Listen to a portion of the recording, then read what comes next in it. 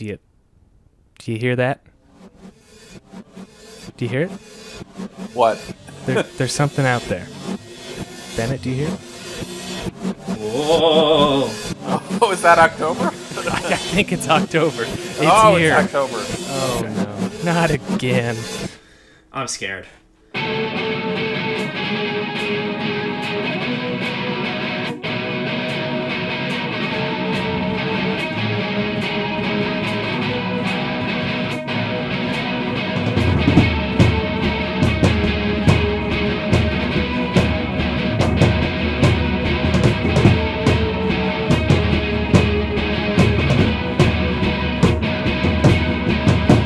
Well, let's get down to business. Have either of you ever seen a work of art that either just completely absorbed you or disoriented you? Are you referring to the Stendhal syndrome? Potentially. Potentially. Yeah, I mean, I have. I have never been institutionalized because of a piece of art or, taken to the hospital. But, yeah, I mean, I actually think, I think most art lovers have had, movie, music, whatever, have had some kind of, like, quasi-religious experience in the movie theater. I mean, that's why we're spending our Sundays on podcasts, talking about them, is because there was this time we had an out-of-body experience at the movie theater, or listening to music, or at the art museum, or somewhere. I mean, the one that stuck with me was going to Star Wars when I was like 5, and just feeling just completely lost inside the movie, and kind of looking around in the theater sometime in the middle, and just remembering that I was in a theater. And that's a feeling that's hard to get when you're older, but reminded me a lot of Argento's Stendhal syndrome, and her getting absorbed into the artworks. Mm-hmm. What about you, Bennett? So again, I've never been formally diagnosed with Stendhal syndrome. It is a phrase I use quite a lot, though, on Twitter in talking about what an overwhelming buffet I find cinema to be. I'm constantly overcome. Like, I really try to treat every day like a chance to eat at the trough. So when I'm watching like 3 or 4, like 5-baggers back to back, I'll often tweet like, "I've got Stendhal syndrome over here." One thing that sticks out is Scott McDonald's intro to cinema class. One day he'd programmed Window Water Baby Moving, Blood of the Beasts, and The Act of Seeing with One's Own Eyes, another brackage, all on like the same day, and that was an intense experience. I remember that being one of the times that I was sort of like really overcome and like unable to articulate the effect a bunch of art had on me. But no, I'm with you. It's why you go to the cinema, to feel overcome like that. I mean, just recently, Elvis, the ending of Elvis really got me to a point where I was overcome with emotion. And that is, akin to Stendhal syndrome in a way. It's one of those phrases like Proustian moment that I use all the time. And another one that comes to mind, which was more of a Proustian moment, I sort of wrote about this in my essay on Cold War a couple of years ago. That movie, the first production number from the company in that like sent me back in time to when I was a kid, and we saw the troupe that it's sort of based on, and I literally just started like bawling. It was like this incredible experience. That is probably the closest I've ever come to like spreading paint on myself, I think. Yeah. No, and you get even little touches. I mean, anytime you start weeping in a film, I mean, you've lost touch with reality, right? I mean, there's nothing to weep about. I mean, you're just sitting in a theater. It's it's all make believe. So it is a kind of a form of losing yourself. Going to the movies, and I think that's why he was so interested in making a movie about it. I don't want to get too far ahead of us, but ahead of ourselves. But there's a sequence in the film where she meets a guy, Michel, who is I think it's Michel, right? And he's talking about all of the Italian painters he loves, and it's just going like this and this, and like everyone is just like everyone's like in reverie over these painters. I feel like if you replace that with like listing off, Clint Eastwood and Abel Ferrara and Sue Friedrich, that'd be me. Marie is his name. Marie, that's it. Yeah, sorry. Yeah, absolutely. I mean, there's in Scorsese's first film, Who's That Knocking on My Door? There's a very similar scene with Harvey Keitel where he's just like, talking to this girl and sort of having the worst date ever because he's just talking about movies.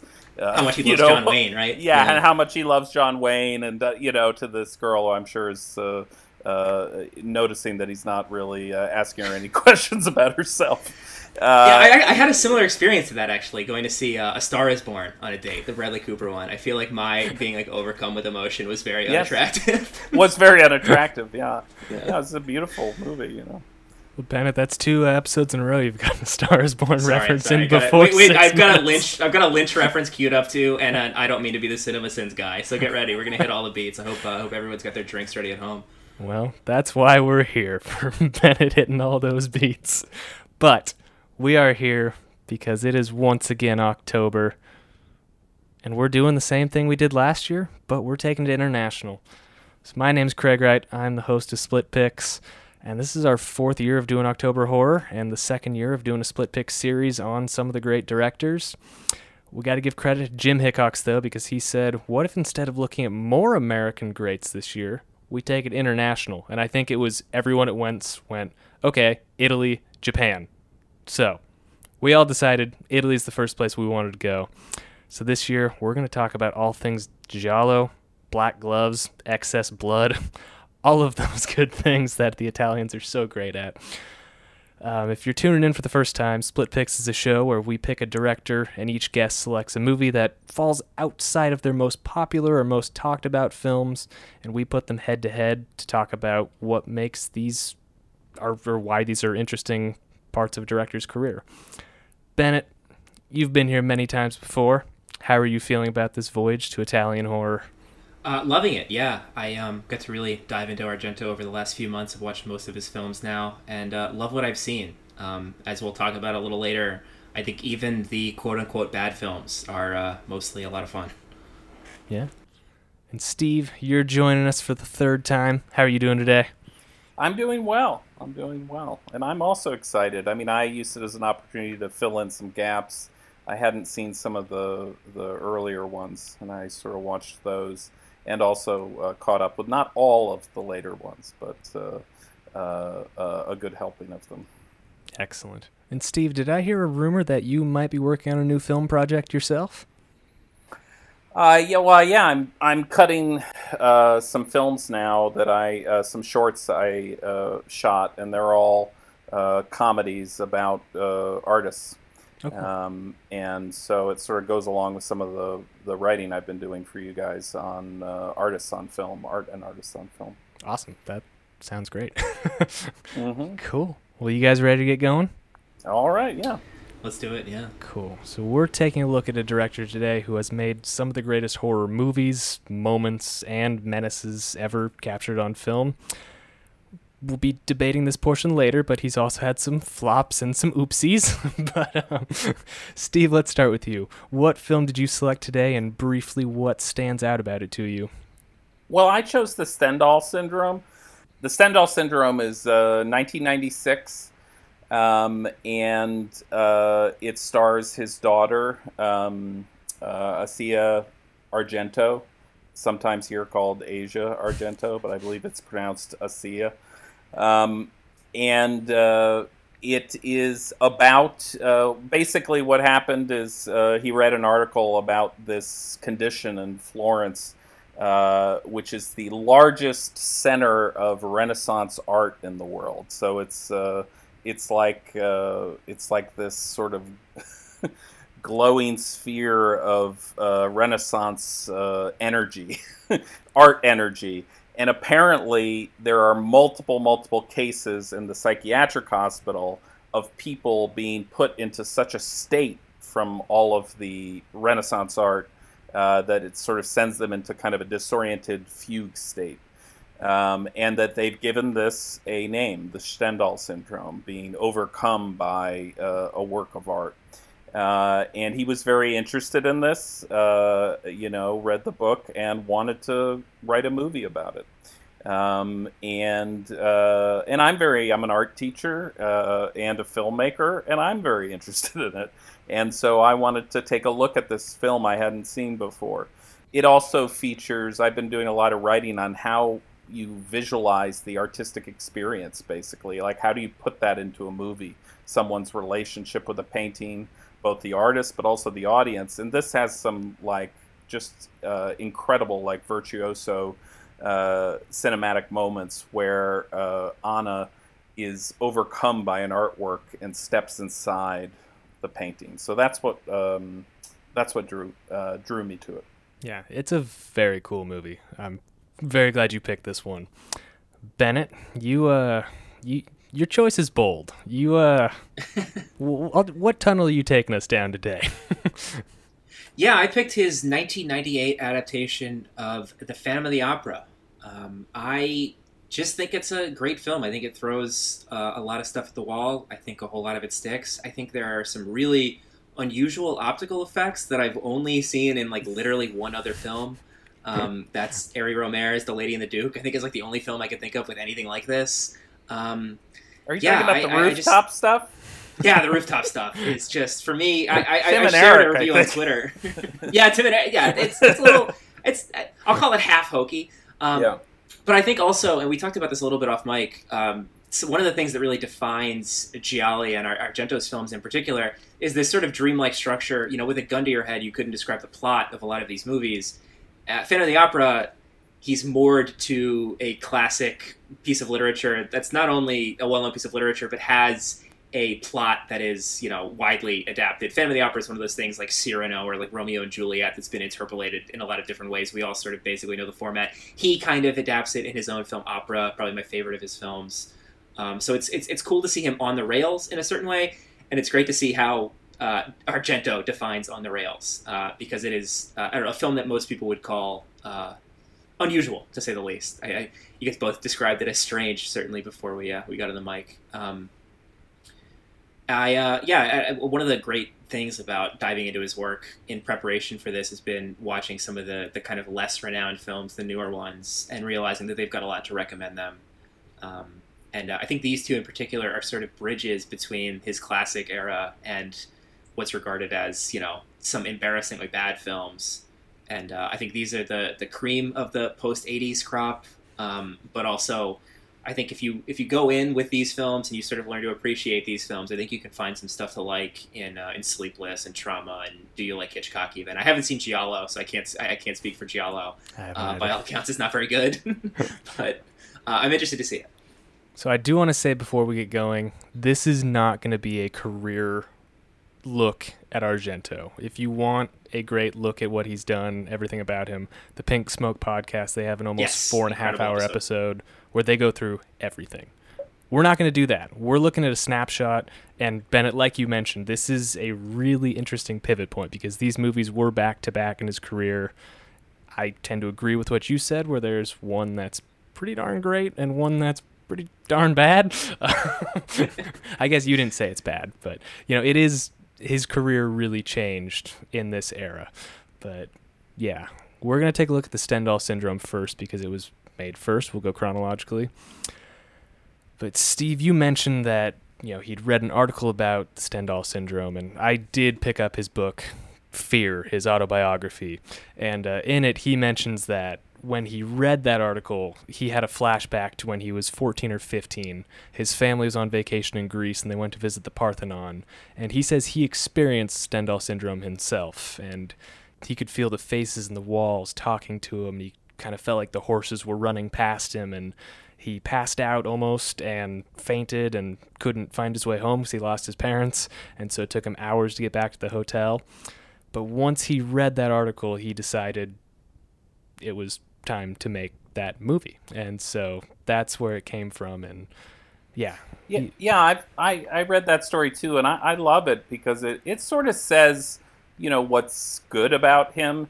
You know, he's an incredibly sensitive artist who feels space. He feels physical space. The beginning of this film is, you know, whatever you might say about the second half of this film, the beginning of this film really is magnificent. Yeah. And you're following Anna, who's played by his daughter, Asia, and she's going through the museum in Florence, and she's being slowly enveloped into the artwork. It starts speaking to her. You start seeing little flashes of noises. The painting comes alive. You're hearing sounds of the painting. And at one moment, he's looking at this person drown. She's looking at this person drowning in the painting. And Argento cuts to this sort of early CGI imagery of, floating over water, and sort of, you get kind of a real sort of three-dimensional quality. And that bridges us over into a cut where she dives, she's diving into the painting and is in the ocean. It's such a clever way of making the experience of viewing a kind of flat, not kind of, but a flat two-dimensional artwork, and how affecting, how fully four-dimensional that can feel when you're enveloped in a painting. And he's able to use that kind of early CGI graphic to make you sort of push through and enter that painting with her.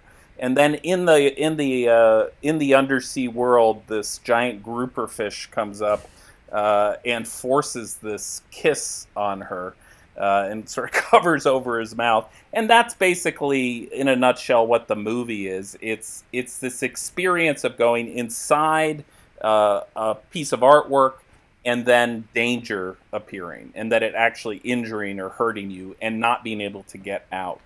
This experience he had, I think, in the museum when he was a boy is something I think a lot of artists have, like we were talking about, and art lovers have with art, a feeling of being completely overwhelmed by it. And I think the dark corners of his personality and who he is, he wants to kind of explore how bad that can get, and it gets quite horrific. Yeah. So, Steve, I want to pause you quick right there. Yeah. You mentioned you've had a series about the artistic experience being shown on film. Can you just give us a little intro about how you started thinking about that and where the series has taken you? Well, I think because I teach film, so I'm an art teacher, so it's on my mind a lot. Like, that's sort of what I think about every day. And so when I see films, particularly artists' biographies, biopics, I find myself consistently underwhelmed with how literal they can be towards sort of translating that experience that artist has making their work into a film. That they can think that you just kind of plonk down a song or do a couple brushstrokes, and you're really getting the essence of who that artist is, and any kind of reproduction on film of the experience an audience might have with that artwork. And I just find there are a lot of interesting sort of cinematic challenges in doing that, in translating another art form into cinema. Things that you wouldn't, and I found, teaching that students don't normally think of, that, the moment you put a painting on film, even though painters create depth in a painting, it flattens the painting once you put it on film. It's completely flattened. Mm-hmm. And so, what I was talking about there earlier with what Argento is doing is he's bringing back the third dimension into the painting. And that's, of course, what painters study with learning rules of perspective and all of that. But when you put something like a painting on film, it's not the same as seeing it in the museum. And you've got Argento as someone whose art is always kind of in the wings. Yes. He has some films like Tenebrae that is about a writer, but a lot of times it's in the wings. It's the Dance Academy in Suspiria. It's opera. It doesn't often take art on like head on. It's often in the wings, as I said. It's sort of a milieu, yeah. Yeah. Mm-hmm. What Argento captures really well with this sort of primitive CGI here, I'm glad that it's not just her walking into like a picture of the painting. Yeah. It's some new kind of like third version. It's not quite just a picture of the painting. It's not the painting itself. It's this trying to create some sort of like new space where she can walk in it. It's very much the experience of like coming to terms with like actually seeing a painting that you've like read a lot about or like seen recreated a bunch. And I think that works really well. I think it's like it's like all the more effective for what's quote unquote bad about it. The fact that it's like primitive looking CGI. We're almost like watching her paint it in her head over again or something. Yeah, there is. I mean, I like that you pointed out that, because there's if she had just walked into that painting literally, it is almost too literal. Just to kind of, oh, I'm inside the painting, look at me. It is an actual experience that you go through, and it's cinematic. You're cutting to soaring through water, and then a cut, and she dives and she's in the ocean. It uses editing to create the brushstroke. And that's what you have to do, is figure out, how do I change brushstrokes into cuts? How do I actually translate this into film? Oh, and it just builds to that moment so beautifully, yes. too. He builds to that the same way he would to like a big opening murder in another of his films. This is really one of his best sequences in all of his work. It does have that, as Bennett says, that slow build to it. There's a wonderful moment before where she gets taken over by the kind of violent screams in a more warlike painting, and she goes to try to touch the surface of the painting, and then an alarm goes off. He's bringing us right up to the edge of that veil between the artistic world and the real world, and then that builds up to her eventually just going all the way in. But it's really nursed. First, she's outside the museum. She's passing all of these statues that sort of loom above her. And he's so graceful with his camera. His camera kind of slides by those low, and they loom over us. We're really feeling ourselves traveling through the space of outside the museum and then inside. It's very immersive. And that's what I just think that's really his great gift, is he really understands how to pull you into a space and get space to equal a psychological state. So it's that to me is his real gift. His knack to get a trip through space to get you into someone's mind or psychological state. And Steve, I just want to point out that I think you really summed this whole series up perfectly when you wrote about John Carpenter's In the Mouth of Madness, because that is essentially a movie about a guy reading a book. And yes. You just talk about how he creates this whole world where instead of just being like, on page 64, this happens, it's like, oh, no, there's the monster right there. And I just really love that essay. If you haven't read it yet, just do yourself a favor and go check that out. Well, thank you for the pitch. And I do like that film, and I think like Bennett's film and like my film, these are films that people don't watch as much. They're lesser, they're sort of deeper cuts. Yes. And there's a lot of value in these things. So before Stendhal Syndrome, Argento's last film was Trauma. Now this was a movie that he made partially because he had a family member who suffered from anorexia, and he was trying to essentially raise awareness in a way. There's also a lot more that is dark in that film, but I really like Trauma personally. I think it's a really good one. But I think it's probably important with this movie to say it is not going to be for everyone. There are some very graphic scenes of, violence and sexual violence, and if that's something you're not interested in seeing, I would just go ahead and say skip this movie. But I would steer way away from it. Yes. For that, it's upsetting, and it's good that you bring up Trauma, because this movie, I think the frustration with this movie for me is that it is about someone's relationship to art. It is also about trauma. Yeah. It is difficult to make those two things match up. Mm-hmm. And I find it a little frustrating. You kind of have to work it out on paper. But it's one of the things about Argento is that he writes, Bennett already brought up, he does write things with a kind of dream-like structure. Yeah. And as we know from our dreams, they don't always make sense. They often make sudden non sequiturs. It can be challenging. And there are real advantages to that. There are some moments in in Stendhal syndrome that are some of the most frightening things I think he's ever done. And part of it is the way it just lurches forward suddenly.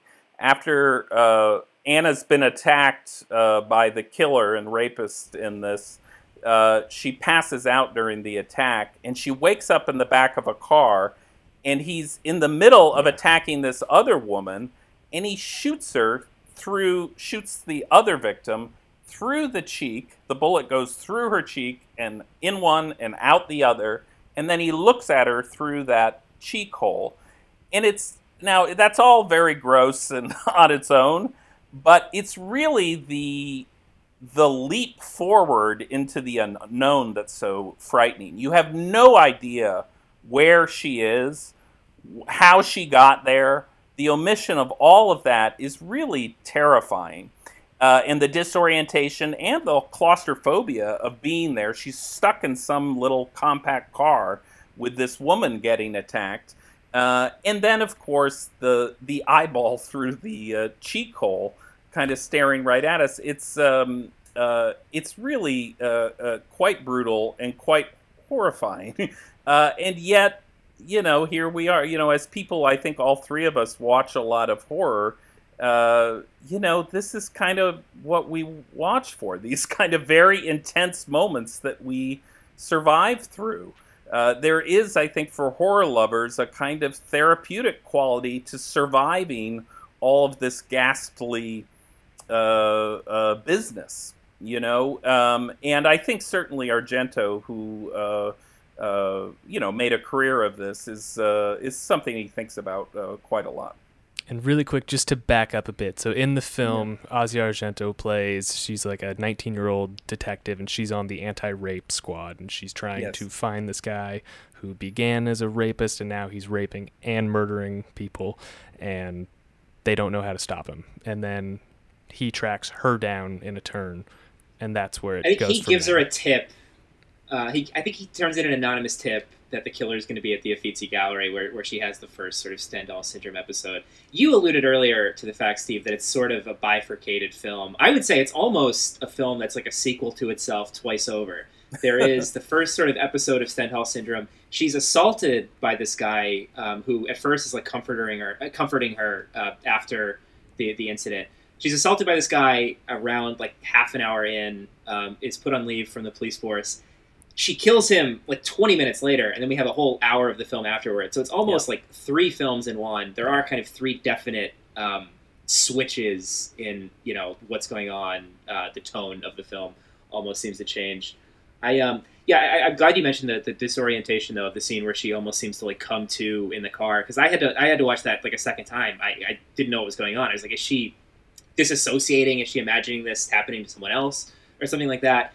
And you're right to say too. I think it's one of the more genuinely like frightening, upsetting things in his filmography, and it's, I think, to the film's credit that it exists alongside something as just patently goofy as kissing the giant grouper. Yeah. Like, and when you describe a nightmare to someone, it's oftentimes filled with something that is objectively goofy, followed by something that's objectively horrific. And in describing it, you find yourself trying to make sense of it, and that's oftentimes how it feels describing his movies. This one in particular, I really think both of the movies we picked, I think, are great examples of like what everyone acknowledges he does well, and then also where people think he lost the thread is like very exemplified in both of these movies. Yes, absolutely, and that's dreams for you, isn't it? That you suddenly turn around and you're in, you're underwater and you're drowning. Yeah.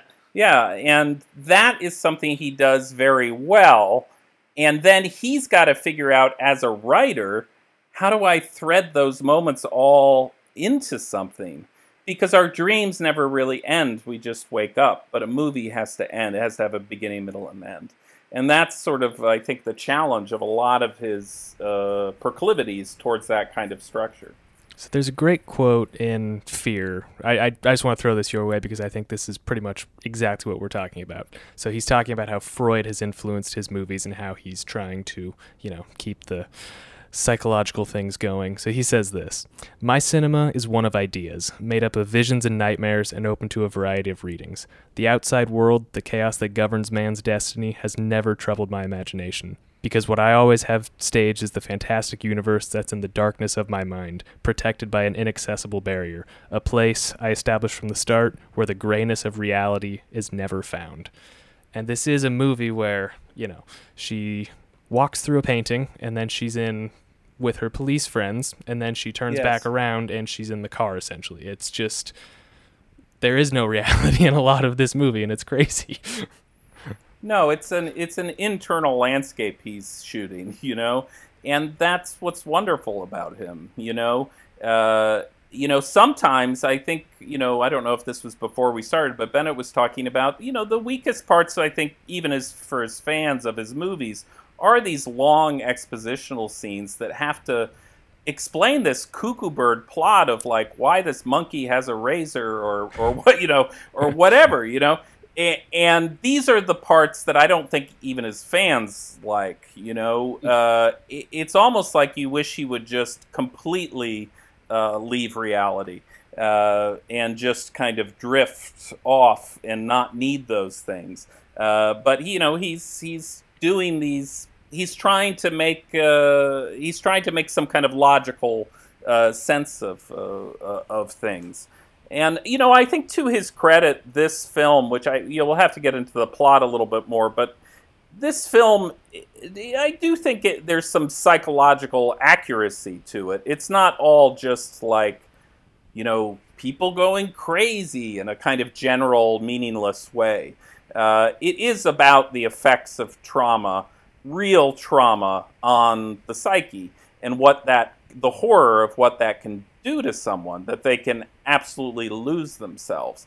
And I feel there's kind of more authenticity to the subject matter than there is in like his earlier stuff. This actually does seem accurate. And the basic plot of the film is that she is attacked twice by this person and raped, not graphically, but with a lot of emphasis on the pain and trauma of it.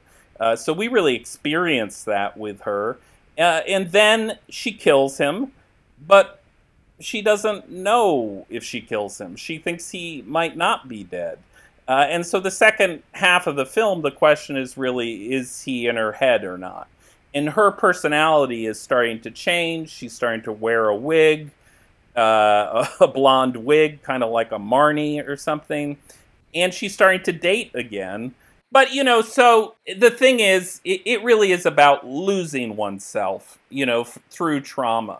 And I think the trouble with the movie is that it's also about losing oneself in art, and how those two things connect is a little fuzzy.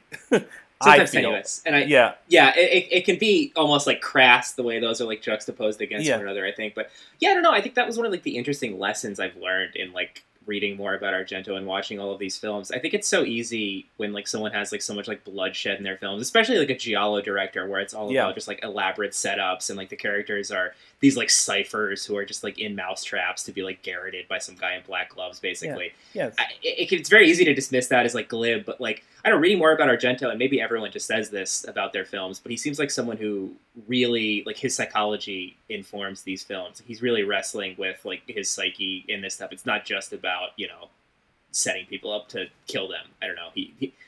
I would think agree this with film, that. Trauma. There's a lot of those where it comes across, and it's clear he can marry those impulses, just being like a gross Vulgarian and also being someone who's wrestling with a lot in their head. So Dario Argento really made his name making giallo films, and one of the biggest critiques of these is that they treat women terribly. There are violent murders and horrific endings. In his autobiography, Argento's answer to the question, why do you always kill women, is very simple. He just says, because I prefer to work with women. In my films, I kill women more because I love them more.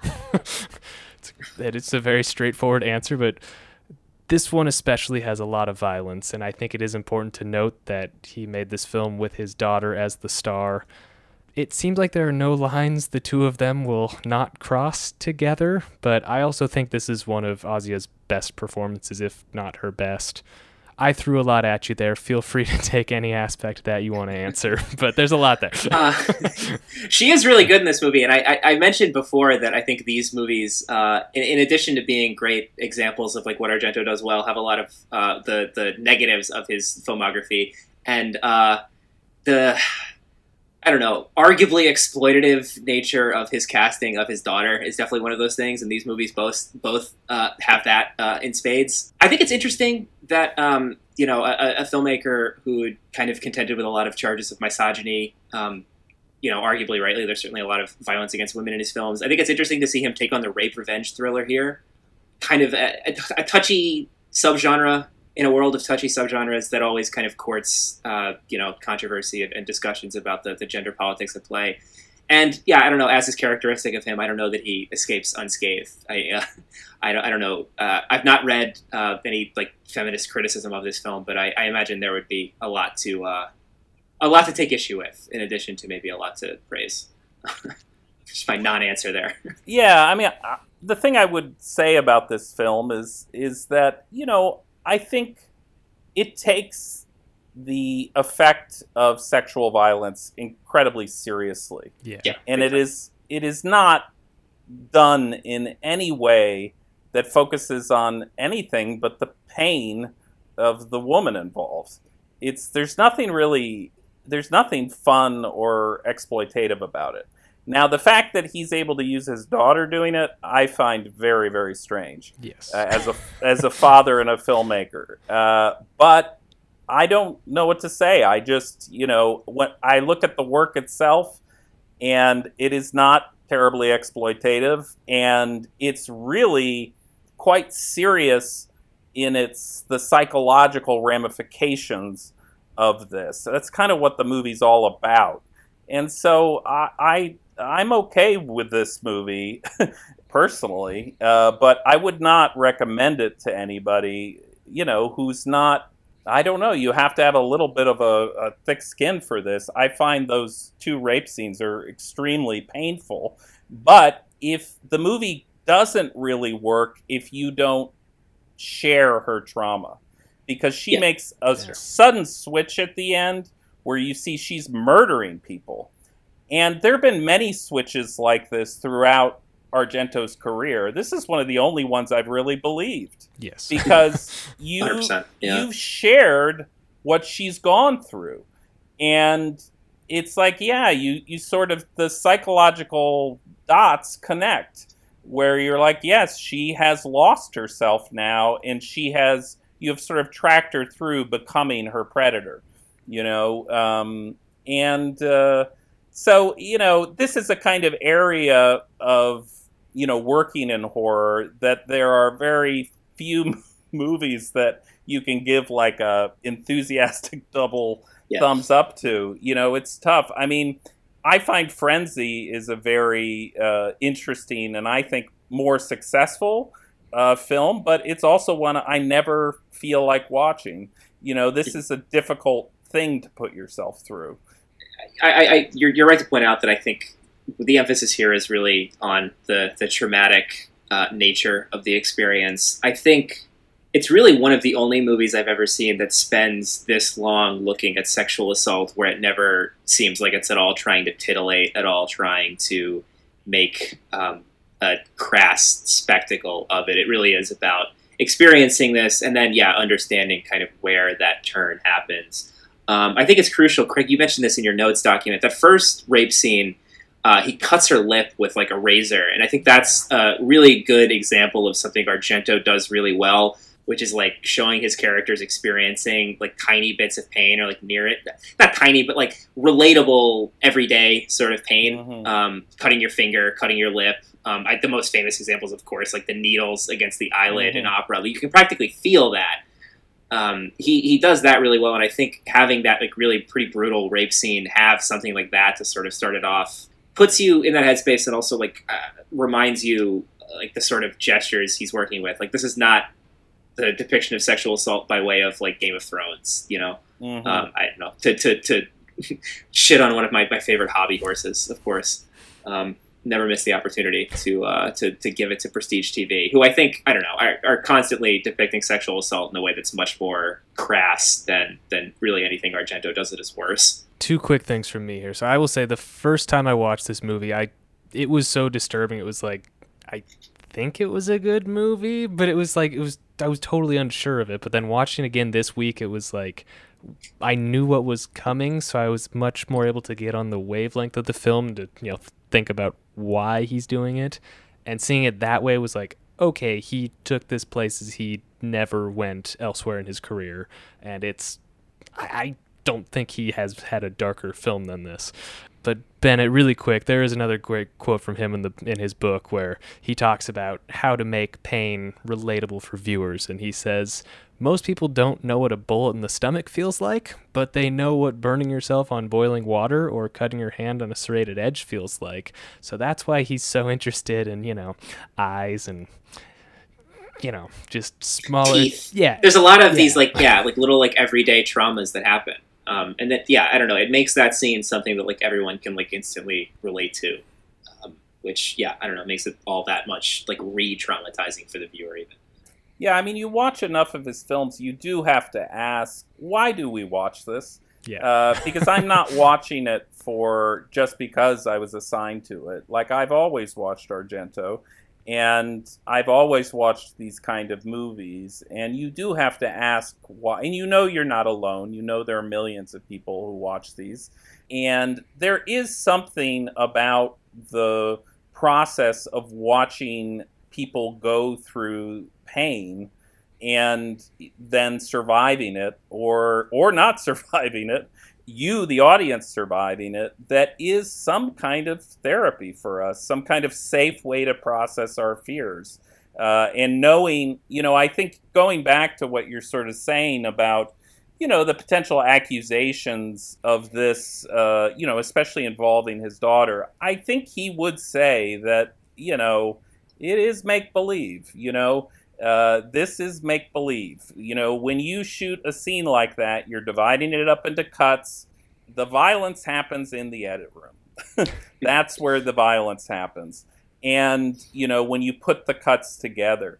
And there is something in this process of watching this that is a kind of therapy for the audience in letting out their repressed feelings and their repressed fear. There's a shot, it sort of references this in the movie. There's a shot when after she's survived the second assault and killed him, she's brought into this tribunal of cops who have to decide if she did a good job as a cop or not.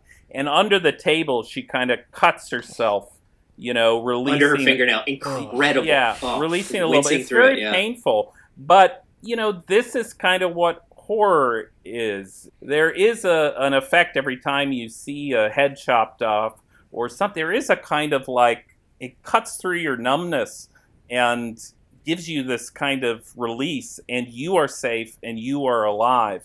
And, I don't know how else to... I mean, Bennett, you watch a lot of horror. Why are we drawn to watching these heads being cut off and these limbs being severed? Why are we doing this? Yeah, there is something cathartic about seeing people escape. I mean, I've been watching the Saw movies lately, and I've had reason to reflect on those. And I think those are movies where you're very literally watching someone like trying to escape a scenario. And yes. I don't know. I think there's something pleasant to... pleasant is the wrong word.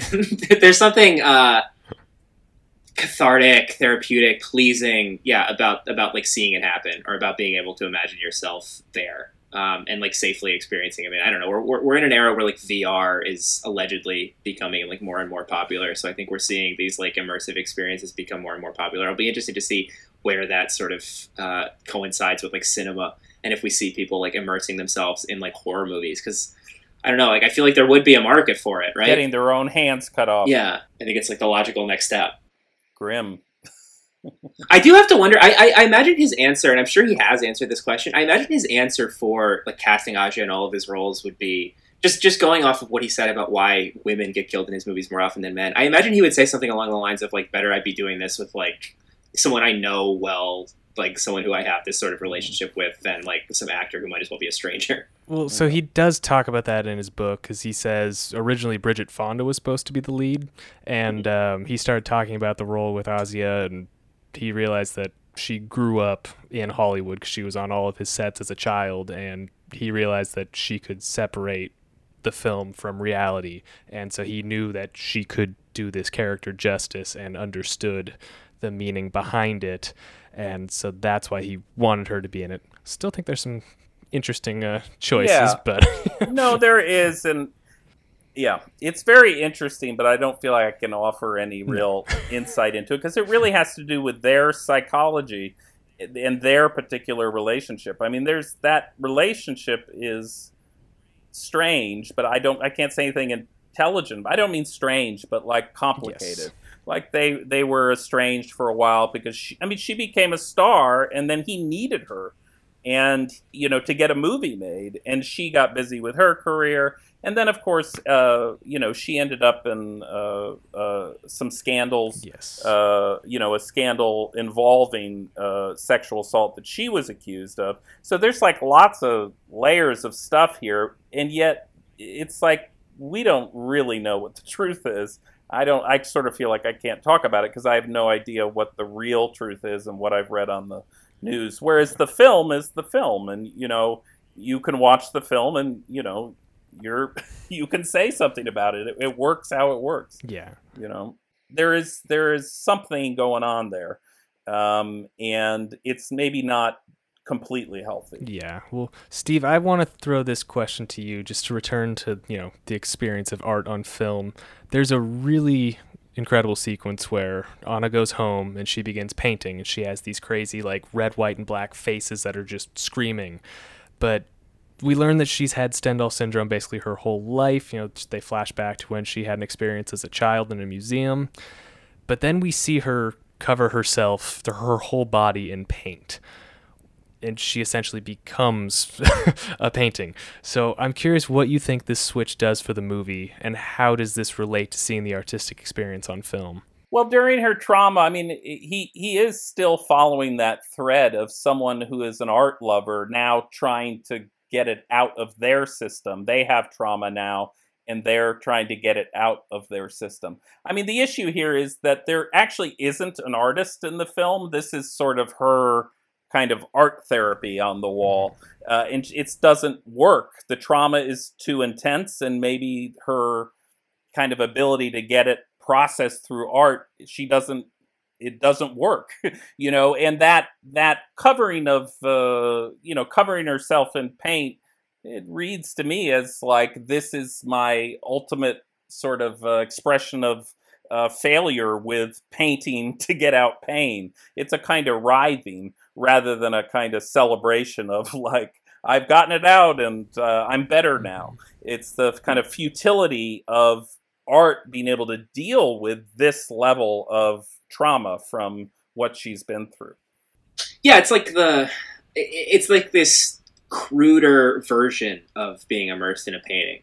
It's like, if I can't walk into a painting in any sort of constructive way, let me like become a painting.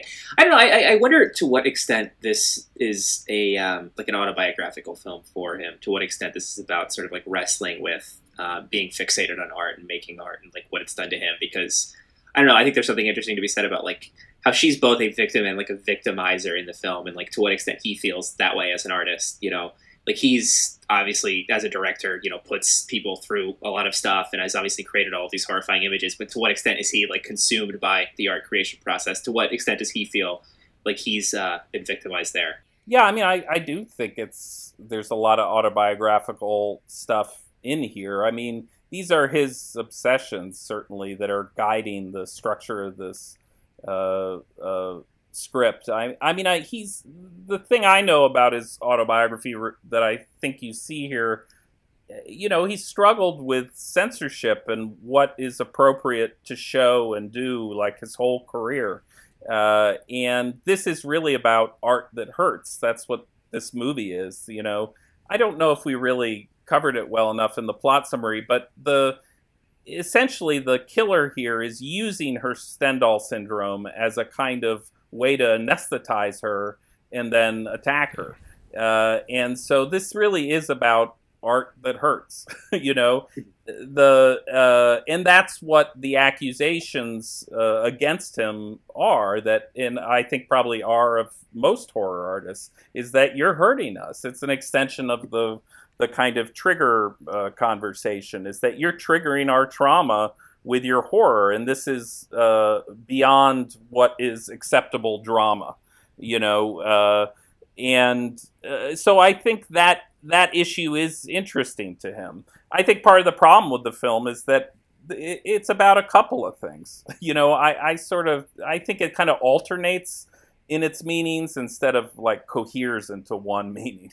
It kind of alternates into different conversation topics about, you know, about trauma, about sort of the role of, you know, the horror artist, or, you know, and about our relationship with art, you know, and the director's relationship with art. It's kind of alternating between these things rather than being about one thing. Yeah. And I think to me, that's what makes it a little frustrating. But I really like the pieces of it. Like, I've talked to people who just kind of like the first half of this movie. I actually like the second half of the movie. I kind of just wish I wish it had a different first half to match that second half. You know, it sort of reminds me of Marnie, which I really like. You know, a sort of psychological exploration in which you're also kind of locked out of the person's experience. There's sort of something's changing in them, and there's a mystery inside them that you're trying to figure out, and you get these little glimpses of it. It's a movie that desperately needs a rewatch for me. I've always found it sort of inscrutable, but it's a good comparison. Yeah. I would say they definitely have a lot in common. The second half grew on me on a rewatch. Same. I watched this twice in 2 days. I would not say this should be the first Argento anyone goes to, but should be high on the list of kind of like deep cuts to check out for sure. Mm-hmm. I would agree, because I think it's just so easy. I think if you think you know what you're getting into with Argento, if you think you know Gialli because of kind of like modern riffs on Gialli, which, by the way, two things that need to go away in like contemporary horror movies are riffs on Gialli and riffs on Polanski. If I never see another riff on the Apartment trilogy again, perfect. If you think you know what you're getting into, it's very easy to sort of dismiss it all as like style over substance, as just sort of like empty excess and colors and killing and gloves and like attractive women. But like you watch a movie like this and there's so much going on. There's so many ideas in like the soup here on top of all of like the signifiers that, you know, once you're prepped, once you've seen a handful of Argento films, this is like a perfect one to really dive into and sort of test whether or not he's a filmmaker that you want to, you know, really commit to. So that's probably a good portion to start wrapping Stendhal Syndrome up. So I just want to throw this your way because I think it's interesting. Argento said with this he was trying to make a more experimental film than he had in the past. He feels it's one of his most interesting films. Where do you feel this lands in his overall catalog? Well, I mean, Bennett kind of touched at it. I think of the ones that I've seen in the non kind of classic period, which I would end with Opera probably. I like Opera a lot. I mean, I think it's really one of his greater films.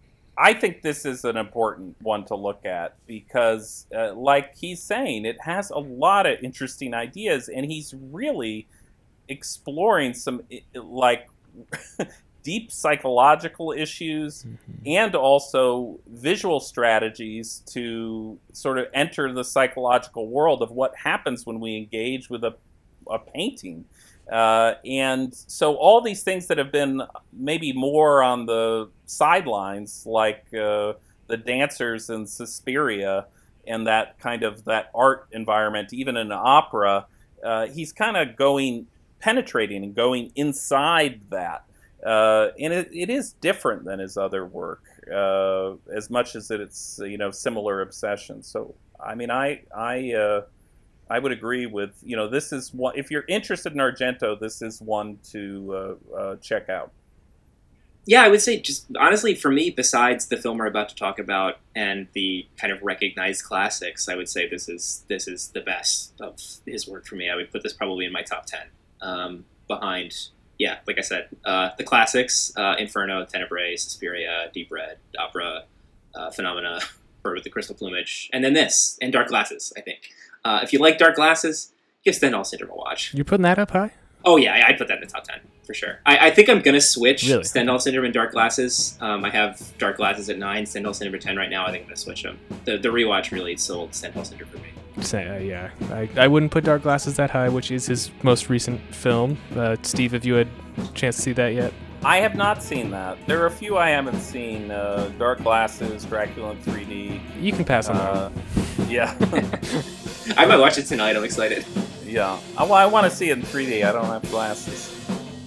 Okay, well, we are going to wrap up the discussion of the Stendhal Syndrome here.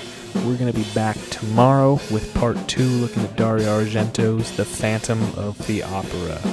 We'll see you then.